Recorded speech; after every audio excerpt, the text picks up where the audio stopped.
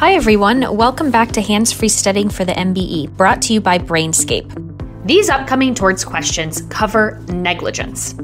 Let's get started. Question 1. What are the elements of negligence?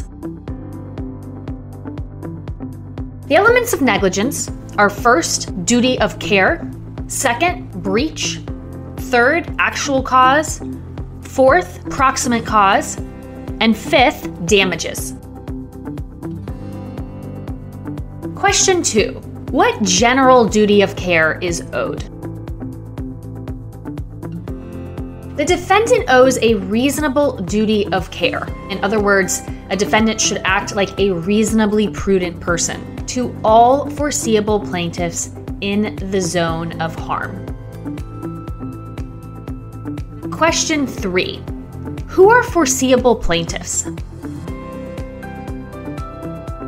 Foreseeable plaintiffs are persons who are in the zone of danger, which is the area where the person is reasonably at risk of suffering physical harm from the defendant's conduct. Question 4. What are the different standards of care? The first is the reasonably prudent person standard, sometimes abbreviated as the RPP. And then we have standards that are imposed on children, standards that are defined by statute, standards defined by industry custom, and then you have different types of standards for professionals, landowners, and common carriers and innkeepers. Question 5. What is the reasonably prudent person standard of care? The reasonably prudent person standard states that a defendant must act as a reasonably prudent person would under the same circumstances with the same knowledge and capacity as an average person. Remember that this is an objective standard.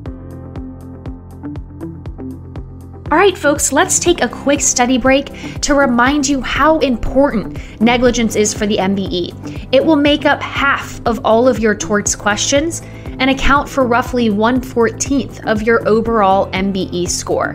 So make sure you pay close attention to negligence.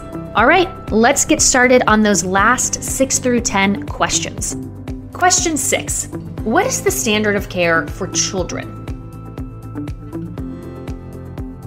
The standard of care for children is that children must act as a child of similar age, experience, and intelligence would in similar circumstances.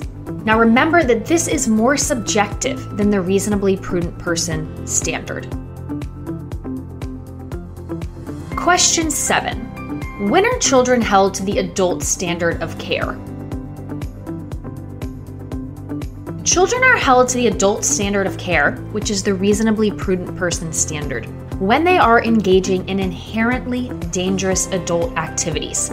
For example, driving a car or motorcycle. Question 8. What is the standard of care for professionals? The standard of care for professionals is that they must act the same as a professional with the same expertise and experience who is in good standing in a similar community would act. Question 9. What is the standard of care for doctors? Doctors must act the same as an average doctor in good standing would act.